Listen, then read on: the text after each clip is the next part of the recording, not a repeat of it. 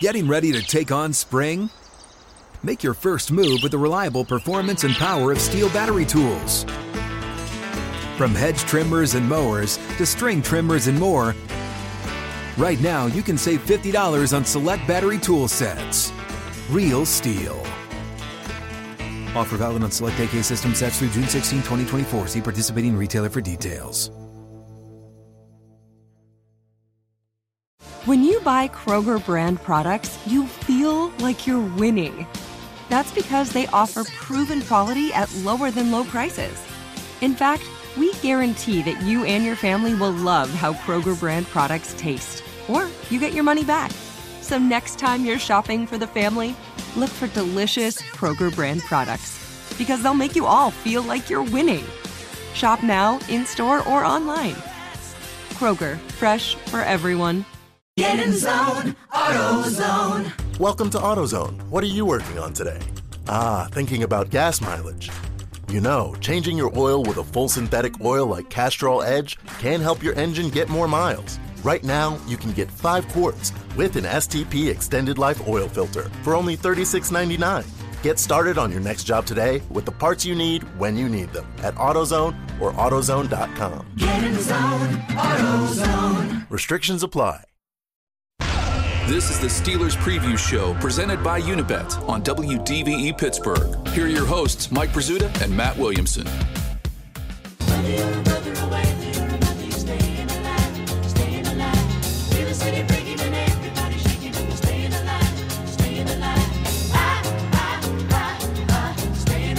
Good evening and welcome to a special Wednesday edition of Steelers Preview right here on your Steelers flagship, 102.5 DVE and SNR, and Mike Prizzuta and Matt Williamson with you till 8 o'clock tonight. Normally we do this on Thursdays, but there's a conflict tomorrow. A little bit. Ball game up in Minnesota, and it's a big one, Matt. The Steelers are staying alive. They are. Big win. Found a way past the Ravens, and it's 6-5-1. They are a half game behind the 7th seed Buffalo Bills in the chase for the AFC playoffs. The Ravens fall to 8-4 with that 20-19 loss to the Steelers on Sunday at Heinz Field. So the division is still in play. And, Matt, I wanted to get right to the heart of it tonight. I know we normally go over the practice reports and things like that, but short week. Right. We got to cram a lot into a little bit of a time this week. Yeah, and that stuff is pretty non-revealing at this point. I wanted to get your impression of what happened Sunday. Specifically, were you more impressed by the Steelers or unimpressed with the Ravens?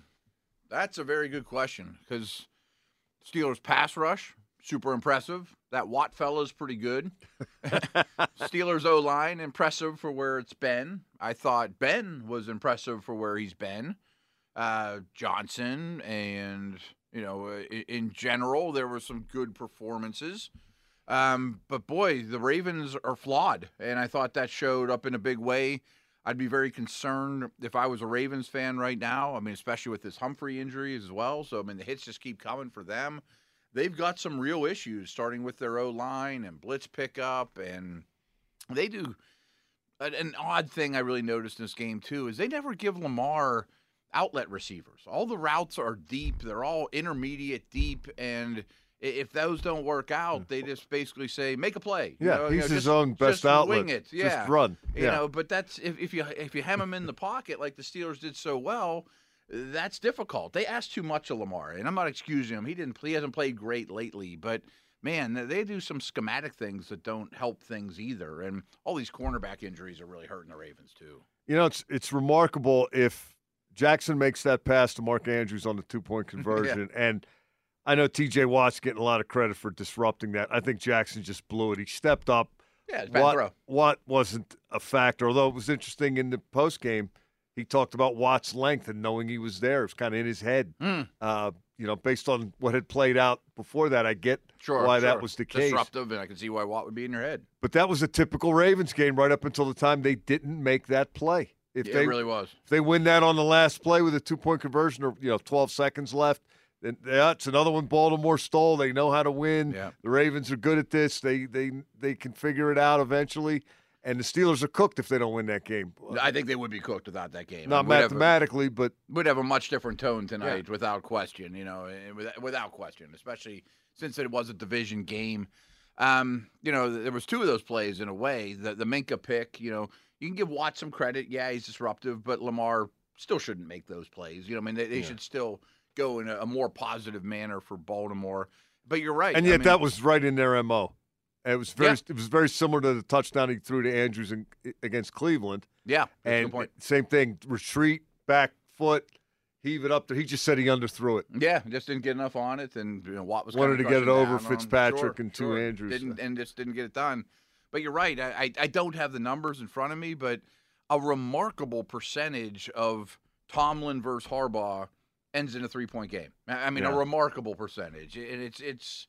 I really thought the Steelers were in big trouble in that game. I picked them to lose by 2 touchdowns or 10 points. I forget what it was, double digits, and kicked myself. Like, that's what these two teams do. It's just they prove it year after year, twice a year. Yeah, I thought the Ravens would win comfortably as well. I thought Jackson would be able to escape the pocket and run. More so than he did. And he did not. The Steelers able to cobble together just enough offense. Just enough defense, too. They were on the field so much early in that game. I'm like, man, the dam's going to break. They can't just keep going out there for, 24 minutes or whatever it was in the first half. In 6 plays in the first quarter. Right. It's bonkers. And we know the Ravens are clock-eating machines, and that's how they play. And you played right in their hands by not being able to get off the field, and they got away with it. What was it, 7-3 at the half? Yeah.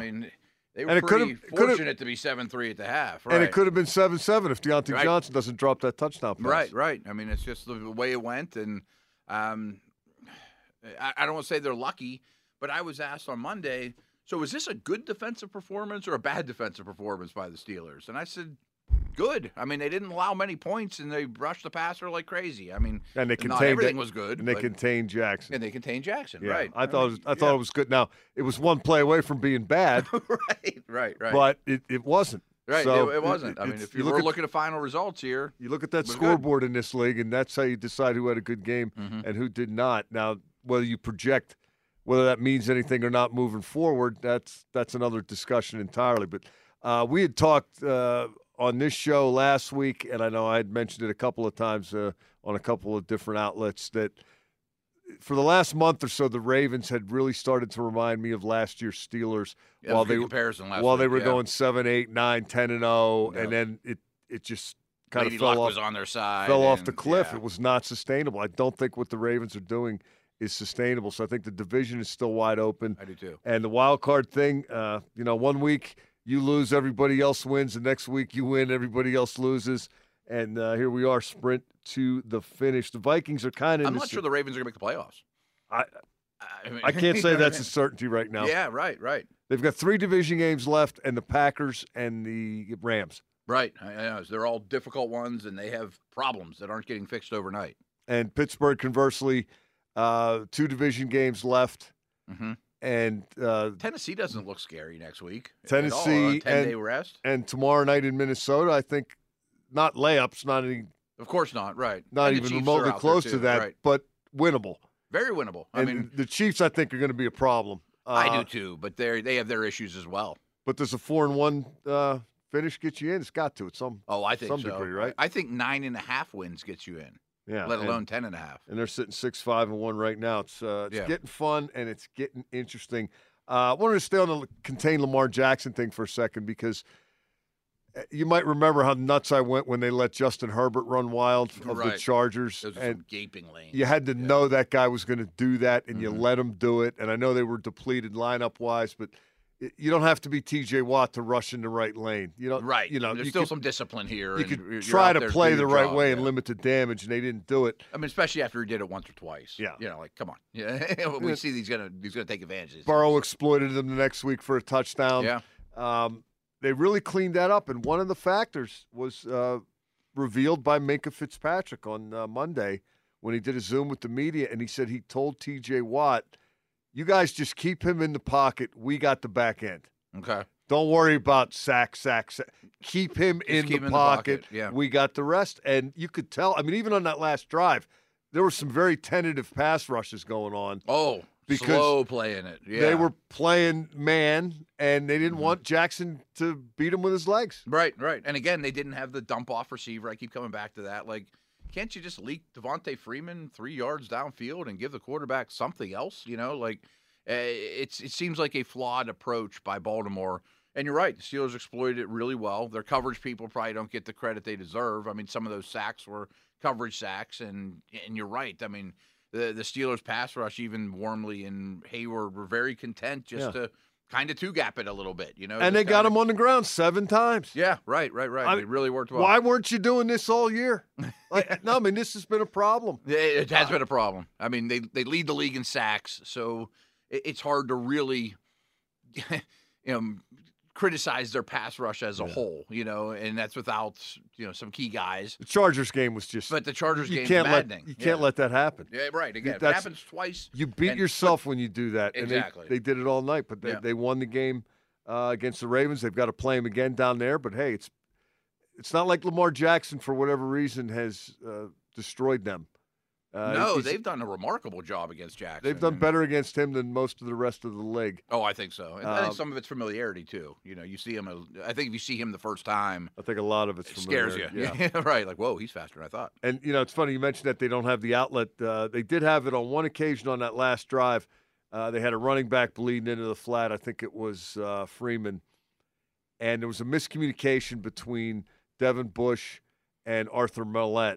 And it ended up being, I think, about a 14, 15-yard gain by Devin Duvernay across. Oh, okay, now I know what you're talking about, right. And Bush went right for the running back, and then Millette ended up chasing the receiver. And after it was over, Millette points at Bush and then points at Duvernay like, hey. That was your guy. That was your guy. So, but to your point, got him. Yeah. If you have that guy, that's just another thing the defense can screw up. Yeah, I mean, it's one more thing to think about, in or addition one more to take putting, your eyes away from what you should be looking at, or whatever. Right, absolutely. You put more pressure on your quarterback, and you also don't stress the defense when you don't have that outlet guy. But, hey, that's the way John Harbaugh rolls. That's the way they did it. And his guys are pretty successful as well.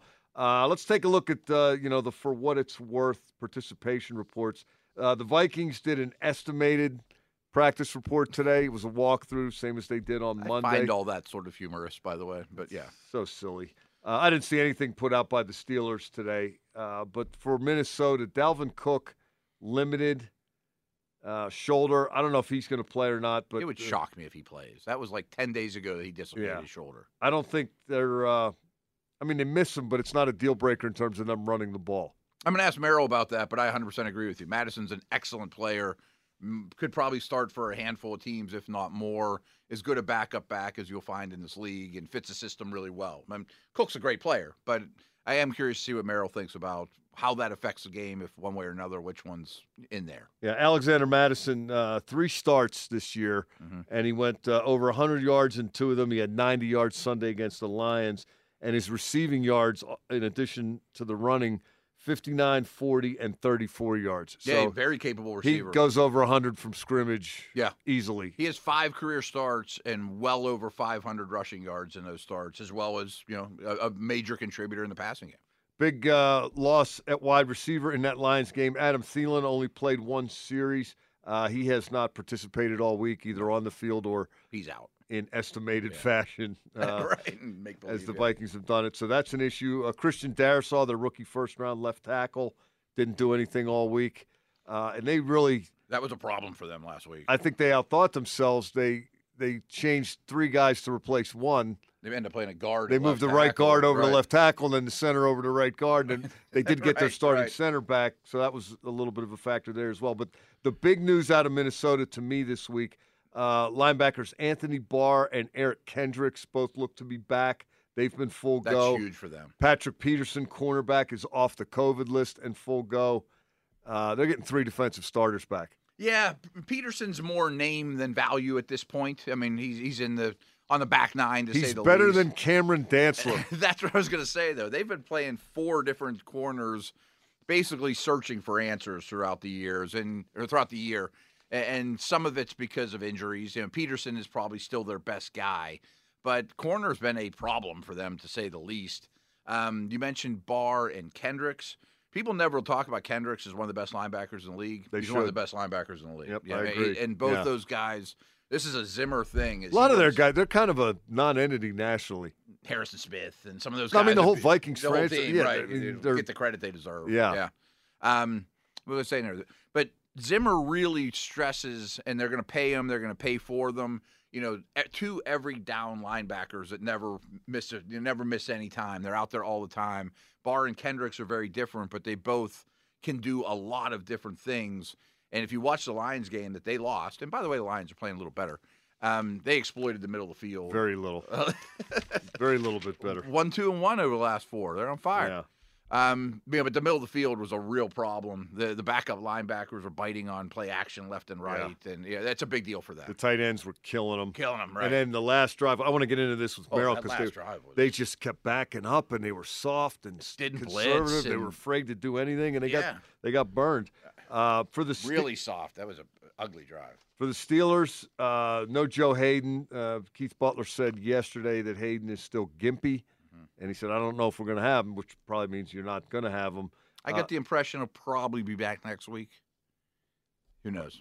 No B.J. Finney either, but I guess with the legend of John LeGlue now Plug him gaining in. momentum, who needs B.J. Finney, right? Right. You're on your 5th left guard of the year. You know, I mean, what's not to like about that? And LeGlue played really well, I thought. I mean, and have high expectations. He wasn't John Hanna, but, I mean, he did fine. Yeah, that seems to be the general consensus. I wasn't watching him real close, but I think that says enough, though, if you didn't notice him. Yeah. You know, he didn't show up in a negative manner. They were able to run the ball at the end of the game. And here's another thing. You know, my pet peeve about the pass rush lanes thing and containing the quarterbacks. Right. There have been times this year where they have gotten away from the run because it wasn't successful. It wasn't successful against Baltimore. Mm-hmm. They stayed with it. Eventually, they got just enough out of it. They bounced it out a little bit. Now, I know the score is a factor in that. When you fall behind the way you did against the Chargers, you can't really keep running the ball. But they're not equipped to do that.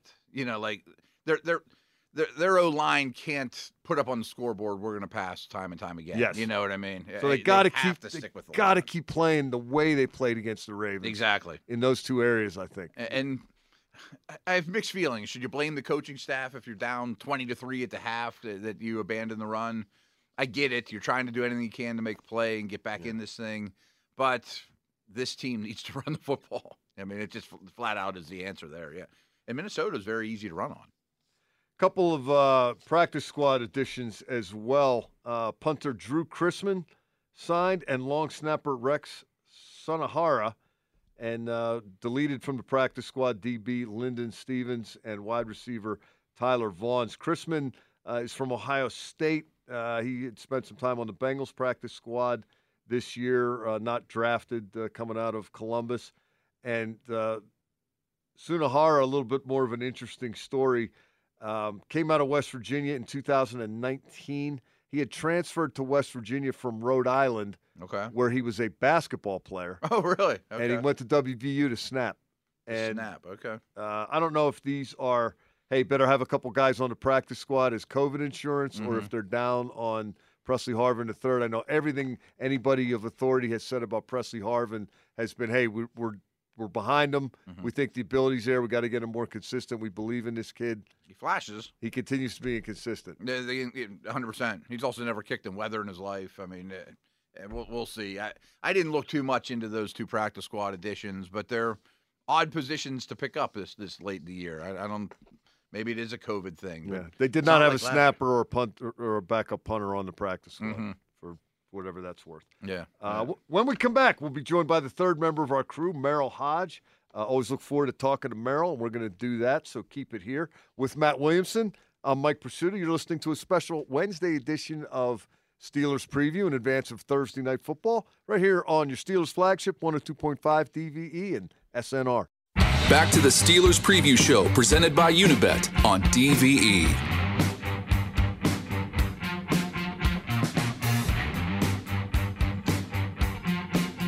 Welcome back to Steelers Preview on your Steelers flagship, 102.5 DVE and SNR. We're getting you ready for the Steelers and the Vikings tomorrow night in Minnesota. Matt Williamson and Mike Pursuta with you till 8 o'clock tonight, and we are joined now by the 3rd member of our Full House backfield, Merrill Hodge. Merrill is with us each and every week. And Merrill, I wanted to start out tonight, if you're agreeable, with a comparison of how these two defenses went about trying to preserve a lead in their most recent outings, because the Vikings basically told the Lions, just walk down the field. We don't think you'll score anyway. Gave up a touchdown on the last play and lost the game. The Steelers tried to mix it up. They tried rushing 4, 5, 6, even 7, and that didn't work either. They gave up a touchdown, but they were able to defend a 2-point conversion. Do you have a particular style that you like to see applied in these situations, or is it week to week, opponent to opponent? Well, I guess I always go by, what do you do well, and what do you trust? Are you a good zone team? Are you a good man team? What was interesting, if you're going to play man, like the Steelers, when they played their man, they're so far off that, like, you give it, you make it easy on the wide receiver. Like, I got to tell you this, I'm playing anybody who plays man. I want somebody to play me like that. I used to like it when linebackers played off, they played deeper, or a safety. It just makes it easier to run around, makes it easier to get open. So, and I understand both teams knew that the other one needed a touchdown. But if you look at Minnesota actually at the end of the game, I just know this conceptually how you should be spaced. You shouldn't have 9 guys that you're dropping. Now, you rush 3, you drop 9, all in the end zone. You're protecting the goal line. So I don't know why you'd be on the other side of the goal line. Yeah, me neither. Yeah, odd. You got to have at least half your defense on that other side.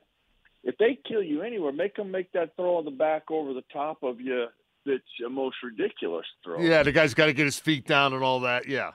The pitch and catch that they gave up was absurd. It was absurd. No blitz. I mean, it made no sense. Well, now you go back to Mike Zimmer and his history, which is kind of interesting about this matchup, because I haven't seen it a lot, and I know they've had issues on defense and injuries, but they haven't really been that hasn't been a staple of what you see week in and week out. Now, I wouldn't be surprised if it's this week, because it's a short week, and this is where you usually see a lot of pressures, because the opponent doesn't have a lot of time to prepare. So I wouldn't be surprised if you don't see him in this game. But he's very good at A-gap pressure. And your center is a rookie. Put pressure on him. Even though your back has been outstanding, he's a rookie. Put pressure on him. So it'll be interesting to see how that happens. Yeah, it looks like they're getting their good linebackers back, I think, Anthony Barr and Eric Kendricks. And that's going to be a factor, But you go back to, if you just finish up this, how they finish the drive, the Steelers could have massive egg on their face, really, if I think T.J. Watt doesn't play this perfectly and force Lamar to make a very tough throw. And even though it hits I forget his name, 89. Mark Andrews, in the hand, which he comes down with a lot of those, because the Steelers busted that. Bush should have had the out flat, and he completely lost it. So they got lucky, that they weren't able to make the throw and catch, because they had the guy wide open. They had an excellent call on, but T.J. Watt just made it too hard for him. Merrill, you kind of mentioned the short week, and can you kind of explain to the audience just how little you can add or how little game planning you can do for these Thursday games, especially if you're the road team? Yeah, when we played on Thanksgiving against Dallas, I remember getting ready for the week before, we kind of sprinkled in stuff we were going to do for Dallas. We even talked about the Dallas game before, and that we were going to do these same things against Dallas.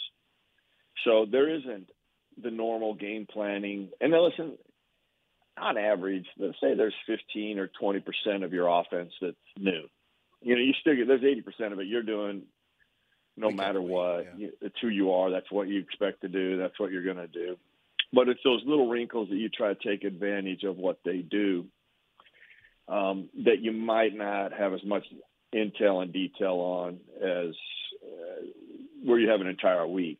That was the and then when you look at the short week, I think it's usually tougher on the people in the boxes than the people on the perimeter, just because of the turnaround of feeling better and getting ready to roll. You know, the guys on the perimeter have less issues with that than the guys in the boxes. Merrill, I want to go back to that 2-point play for the Ravens again. A couple things about it. A, do you like that call there? Now, one of the reasons that John Harbaugh said he did it was Marlon Humphrey was hurt. He was already down a couple other cornerbacks. He said they basically didn't have anybody that could cover. He didn't think they could stop the Steelers. But the thing I keep hearing people talk about relative to that play is the Ravens didn't block T.J. Watt. Do you suppose they were thinking that he was going to bite on the play fake, or do you think they thought he would charge up the field unopposed and Jackson could step up the way he did and make a throw around him? Yeah. That's very interesting. There's good discussion with all of it. Okay, now, if you thought that TJ was going to, because I'm actually looking at it right now, if you thought that TJ was going to be fooled by the fake, well, you haven't watched what they've done in these situations. Because keep in mind, it's a read action, okay? So Lamar goes to fake the handoff. Okay, what have the Steelers done in the past with this? They've targeted the quarterback, the unblocked defender, which is T.J. Watt. So you know he's going to come after your quarterback because that's what the Steelers have been doing. And I guess what they've got to gamble is that they knew they would know that, but Lamar would be able to make the throw. It's all I can think of is that they were anticipating Lamar will still be able to make the throw. And they're going to get the tight end in the free because they know that Bush struggles with that. Yeah. He's going to have to pick stuff up, and he's going to be open, which he was. He's wide open. I mean, you couldn't have designed it any better to get a guy open.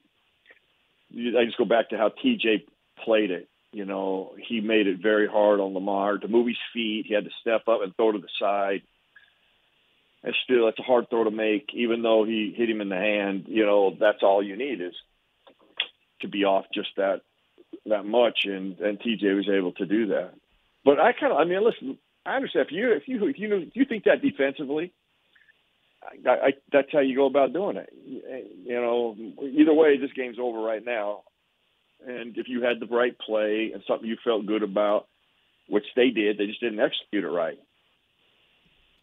Merrill, we were talking about Alexander Mattison in the last segment. He's been really productive when he fills in for Dalvin Cook. I mean, what difference do you see in that offense if Cook can't go? Hey, the only thing, listen, Dalvin is electrifying. Yeah. He is explosive, and he can hit his head on the goalpost quicker than any or most backs at this level.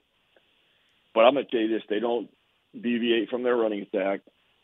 That guy is still a massive threat, and you better not sleep on him because you got your hands full all day long when he gets the ball in his hands. So from a overall commitment to it, can he damage you? Can you win games with him? 100%. He probably just doesn't have that overall explosive and dynamic element to here where he can hit you with 80 immediately, you know. That's the only difference, but that's like splitting hairs, to be honest with you. This kid you better not sleep on. He's a heck of a runner. And they're going to, of course, try to establish that because Cousins is such a big play-action guy, right? Well, they've got that. You know what they did? They've got some problems with our offensive line, and they moved Cousins a lot last week. You know, they booted him a lot. They were constantly, and I can't believe that's because they were worried about Detroit's front seven. I'll be honest with you. I just don't think that. So it'll be interesting to see if they try to do a lot of that against the Steelers, which, you know, they weren't really all that successful with it either, too, by the way. But it'll be interesting to see if they move him, just the kind of problems that they have. Because, see, the Steelers could do the same thing that Minnesota could do. They can bring a lot of pressures. They can challenge their offensive line. They did a good job with their pressures. So they could create a lot of problems with Cousins in the passing game and the problems that they've got with their injuries on the perimeter. What's your take on Cousins overall? I mean, he's only thrown 3 interceptions, but I don't look at him as a great protector of the football. I mean, I think he's hasn't been up till this year. Right. I mean, especially early in his career, this is kind of fluky. That stat is really an outlier for him, without question. Yeah. Now I'm going to tell you this. Okay, say I've been studying Kirk Cousins since he came in the league with RG3. I remember when RG3 got hurt, Kirk Cousins started to play, and he was so up and down. I mean, the last time I watched him play when he was in a Washington's uniform was against the Atlanta Falcons, and he was so bad. I was like, okay, this cat is done. I mean, this is this last I need to see of him. He was so bad with the ball. He was so bad there. And then I think RG3 comes back and then gets hurt. Cousins comes back and tears it up. Which goes to show, like, you can surely learn from, which I do know that about him. He's a student of the game. And, but to answer your question of where he is now, he's going to do that one or two. I watched the San Francisco game. I'm like, oh my gosh. I mean, he makes a throw in that game down a scoring territory. It might have been two, if I remember right, where they win that game if he doesn't make a poor decision down there. Then they fumbled it too, I think. I think they had 3 turnovers when he got hurt. Yeah. But he just seems to do one thing a game that just like hurts you. But he's not terrible. He's not like you're gonna. Let me tell you this: I wouldn't pressure him as much as I did Lamar, because he'll sting you with the way they pressure Lamar. You do that and leave guys open like they did against Lamar, he'll find them. Merrill, you mentioned that San Francisco-Minnesota game. I saw that one as well, and the Niners were up 8, and they basically got the ball back with about 8-9 minutes left and bled it almost all the way down. They ended up missing the field goal that would have put it away. They won it anyway, but they had just a clock-destroying drive on the ground. Can the Steelers do anything approaching that if they want to come out and just try to run this thing and maybe shorten the game and maybe attack that way? Because they kind of got better against Baltimore, and in that drive they needed at the end, they were effective. Yeah, Mike, I think in the second half, listen, I'm hoping that switch stays on for them the rest of the season, because they really became maulers. They were just mauling people up front. Minnesota's not what they were, a couple of years ago defensively. On a Thursday in a short game, that's clearly what I would try to do. Because not only can you shorten the game, you control the game. And that always gives you a better chance to win, and you're on the road. So I would clearly try to do that. They have struggled with that too. It wasn't just the 49er game. They've struggled it. You struggle with Detroit. But Detroit runs the ball really well, but they have struggled with that. They haven't been consistent all year, and I would definitely challenge it. You don't get back on the bus to fly back to Pittsburgh without saying we didn't attack them 25, 30 times on the ground. Yeah, that makes perfect sense. And, Merrill, the Steelers have had an amazing list of edge pass rushers, 3-4 outside linebacker types. Is TJ the best of them all? Well, I'm going to just tell you this. I practiced against two of the greats in football history, Kevin Green and Greg Lloyd, almost every day of my career, especially Greg. I played against Lawrence Taylor. I played against Reggie White. Played against Derek Thomas. That's majority of the great pass rushers. I know there's others. I played against Bruce Smith, although he's defensive end. Mm-hmm. And I understand Reggie is too. But here's where I think TJ is quite unique. And all of them have this element to them. There's not just one thing they're good at. To be a really good pass rusher, you have to be good at a lot of things. As I've studied TJ makes sacks as a bull rusher, spin move, rip move. He has about every way you can rush a passer in the book. There's not one way that he gets to the quarterback, because a lot of times that can be neutralized more than a guy who has a full body of weapon or tools to attack you with. And I remember the Buffalo. I can go through the Buffalo game, the Denver game. I'm just thinking things in my head I've seen. All are different ways he sacked quarterbacks. The Seattle game where it was just a relentless pursuit, and then strip sack. But and how he does it, and he is he's a little different. He's not completely different than all of those build-wise and how he comes after. But the one thing they all have that you have to have, he is got fabulous hands. He is terrific with these hands. And really his feet, hips, and hands work well together. That's ultimately what makes a great pass rusher and defender, and he has that. And he has all those different ways to attack a blocker. And I'd hate to be the guy blocking him because you just don't know what's coming. And that he eventually gets you on something. Merrill, his next sack is going to break Harrison's team record. Wow. He's getting a lot of talk about Player of the Year, which Harrison has won Defensive Player of the Year.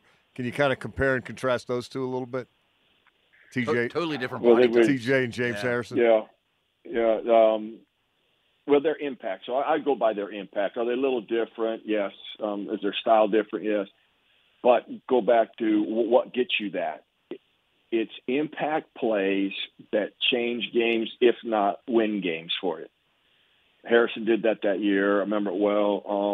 And that's what TJ has done this year. When a play has had to have been made. Well, shoot, I'm looking at it. The 2-point conversion. Okay, they got the perfect play dialed in. They got what they need. They got what they want. They got their best wide receiver in the flat, their biggest cat, all alone. And their quarterback technically now just has to make the throw, and TJ puts him in a bad spot and he can't make it. That's what you need, and he's done that time and time again throughout the season. And, and I've always thought, defensive guys that do these type of things and play like that should be even considered for the NFL MVP.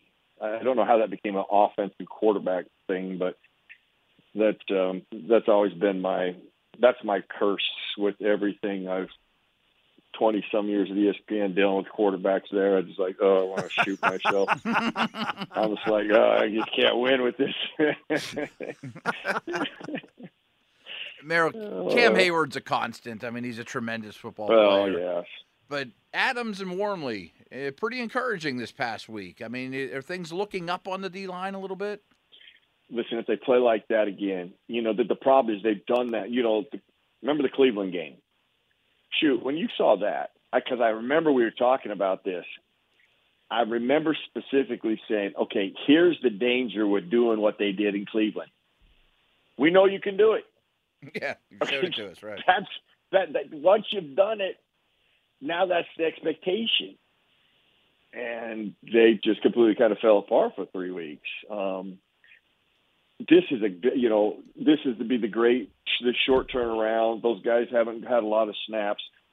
They have a lot of, hopefully, energy, and they can show that tomorrow night, because that's what it takes. At the end of the day, you go to the trenches in all of this. I don't care what game it is. I don't care what year it is. I don't care playoff regular season. And you can start there almost every game. And if that area is played well, you got a great chance of winning. So if they can really rally and do back-to-back weeks, that'd be huge for this team and get them right back in the thick of things. Getting back to the O-line a little bit, Merrill, I'm kind of fascinated with John LeGlue. And 6'7", 310, and he's the fifth guy that they've had playing left guard this year. But you mentioned earlier they were mauling in the fourth quarter there when they needed to grind the game out, and I'm intrigued. I don't know what can I expect from this guy moving forward. Was that just did he just jump in and let adrenaline carry him, or is he a guy that they have stumbled upon as an answer? Well, here's what I usually think in situations like that, because it applies to all positions. When a guy plays like that, usually it's a sign that he belongs. Now, clearly, how he plays, tomorrow is going to sway you and confirm what we just said and what we saw. Let me just say, I didn't see many mistakes. And that's the thing that you just can't swallow that you were getting from that position. And not just the guards. Everybody was doing it, across the offensive line. Makers. And that includes tight ends and running backs too. So it's not just offensive line. But you didn't have that.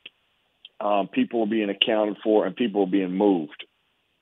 If you follow that up in a Thursday night game, then I think you really have something. But what he showed me and what I saw there is that that thing that stood out the most is there was he was accounting for where he needed to be, and he was moving people, and that has not been that much consistency in a while. Hopping back to the other side of the ball, Merrill, I mean, nobody runs the football in the manner in which Baltimore does, but these athletic lines that Minnesota has and stretching the Steelers laterally have been giving them problems. Do you see that being an issue on tomorrow? Well, it could, because listen, I love their runner. We've already talked about it. It doesn't matter. Dalvin Cook, I know he's not going to play. He is unique, but the guys that replace him are dangerous. But their offensive line, they have had some issues where the Steelers where they don't work well together quite yet as well as you'd like, and they miss people. They don't account for people. When you play a defense that does a lot of the outside zone stuff, that requires the block to play so well together, and that means your linebackers have to fit correct too. And I've always said this year, if your inside guys played like your outside guys, as far as linebackers go, you wouldn't have many issues. You just got inside guys that are just not consistent. They continually make mistakes and errors. And then they're not very good tacklers. They don't tackle well. They just don't. And that means your defensive line has to play that much better. What's another fix for that, Merrill? Do you get Fitzpatrick down more in the box and kind of take your chances on the back end? That scares me. You might be able to have a better chance of that right now, because they don't have the weapons on the outside that they normally would have. But you still got to. You still love your front seven to do it. It just makes it easier on them to throw the ball. And I could see why you did against Baltimore.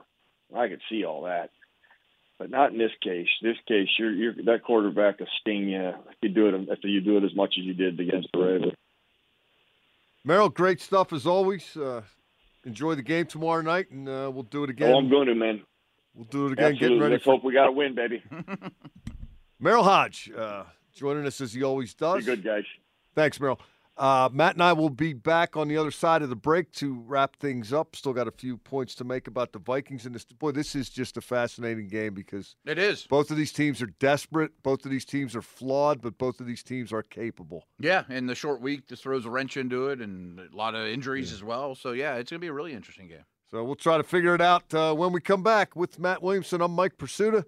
This is Steelers Preview on your Steelers flagship, 102.5 DVE and SNR. Welcome back to the preview. Mike Pursuta and Matt Williamson wrapping things up for you tonight. And, Matt, before we get out of here, I wanted to revisit something that Merrill said at least twice as it relates to Kirk Cousins. He will sting you. Yeah. And we talked about 25 touchdowns and just 3 interceptions.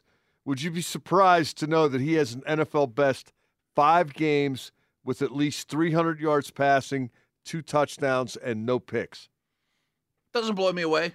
He's really having a productive season. And, frankly, I know he's your Michigan State buddy and all, but I think his numbers are a little better than his tape. But I do think he's playing quite well. And he's a top half of the league type of starter. I do think that if the Steelers leave the amount of open receivers they left against the Ravens, they will give up a lot more yards. I thought Lamar had a bad game throwing Agreed. Missed some open Cousins guys. Probably won't. Although I do think the Adam Thielen injury is massive, and we have not brought up Justin Jefferson. He's a remarkable young player. Yeah, he's going to get his. He's going to get his and then some. Thielen got hurt on the first series in that Detroit game. Played 4 snaps. Yeah. you'd think, okay, everybody, as many guys as you need cover Justin Jefferson after Right. that. You would think. Doesn't matter. 11 catches, 182 yards, and a touchdown. Yeah, I meant to bring him up with Merrill too. He is so unique. His body type is very strange. He's a real high waist. He's got all these long limbs and crazy motion, and he's really hard to get a beat on. Big, And fast, strong, combat aggressive, catch, can run away from you. All the above. I mean, I've said this like 5 times this week that if I'm starting a football team and age is a consideration, and I get one receiver to build around, I think it's him. I mean, he's that good, and he's burst on the scene and is super productive. The one way they might be able to minimize him or at least limit or contain him is with pressure. Yes. Cousins has only been sacked 18 times, but a big factor in that is he will get rid of it. He will. At the blink of an eye. He will check it down. He'll throw it sideways. He's not going to stand back there and take a beating. No, I think that's well said. I mean, he's a professional that way and understands where the pressure's coming from, all those type of things. That being said, I bet they get him at least 3 times. I mean, I don't like where that line is right now, especially if they keep it the way they did against the Lions. Highsmith will have a huge advantage against a guard playing left tackle, and then it's harder to double Watt, and he's going to eat up on the right tackle. O'Neal, for the Pitt kid, a really good player. But I think he's going to be under a lot of pressure.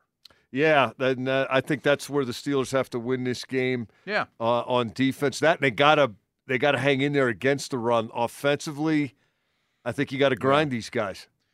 Do you kind of feel like I understand it, and I'm with you on the pressure, that if Madison outrushes Harris, Vikings probably win, and vice versa? Yeah, I mean, it seems like they're going to be the 2 touching the ball every time. I mean, there's not going to be other backs involved. I think if we look at those 2 stat lines when we're done, we might say, well, Steelers won this one, or they didn't, just because of that fact. I mean, and that's going to be tougher to do, obviously, with Kendricks and Barr in the game. But the Vikings are also a pretty good pass rush team. And they're a really interesting pass rush team because they have like 16 guys that have all had a sack. They have a lot of guys with 1 sack, 2 sacks, because Hunter and Griffin are out. Their best pass rushers are out for the year. It's the Mike Zimmer approach. Right. Unless he's leading Detroit by less than a touchdown, and then he just lets them go right down the field. That's the strategy. Steelers get themselves in that position. I like their chances. That's going to do it for us tonight. We'll be back on our regular Thursday rotation next week, getting ready for the Steelers and the Tennessee Titans. So check us out then. Thanks for finding us tonight, however you found us and wherever you found us. For Jake Behind the Glass, with Matt, I'm Mike Pursuta. You've been listening to Steelers Preview right here on your Steelers flagship, 102.5 DVE and SNR. Good night, everybody. We'll talk to you next week.